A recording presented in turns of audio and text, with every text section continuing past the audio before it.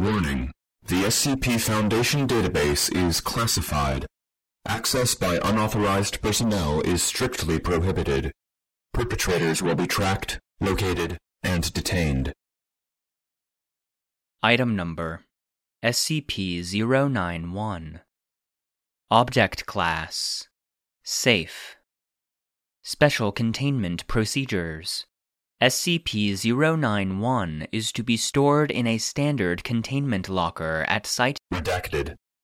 When SCP-091 is not being tested, it is to be placed under combination lock.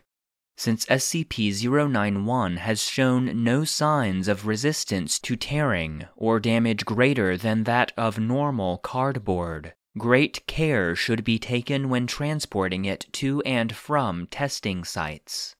During testing, no one other than the subject should view SCP-091. Those suspected of having seen SCP-091 are to be administered Class B amnestics immediately, and all personal recordings or images in the possession of the subject, both print and digital, are to be destroyed to prevent recurrence. Description: SCP-091 is a Scotties brand tissue box, currently empty. Immediately upon observing SCP-091, viewers report an overwhelming sense of nostalgia. Those affected begin reminiscing about times they were near SCP-091, major events that occurred while it was present, or people and places that somehow relate to it. SCP-091 was originally recorded as an anomalous item and sent to Reliquary Site-44 until one of the members of the recovery team, Assistant Researcher Redacted. While viewing a recording of her wedding from 1990, Redacted. Noted SCP-091 in the background of the film, and noted a strong flood of nostalgic memories attached to it, including memories of SCP-091 at the wedding itself, memories of SCP-091 at the reception, and memories of SCP-091 during the honeymoon. A further interview with Assistant Researcher Redacted.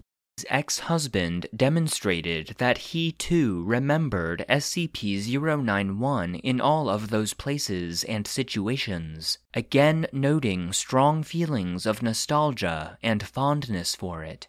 Further investigation found that several people who attended the wedding remember SCP-091 being there and the emotional effect. Others were asked to describe the wedding itself without being informed of SCP-091. In these cases, they described the scene without including SCP-091 until they were questioned about it directly. At that time, they immediately underwent the same previously observed effect. Continued testing under other situations has continued to produce similar results.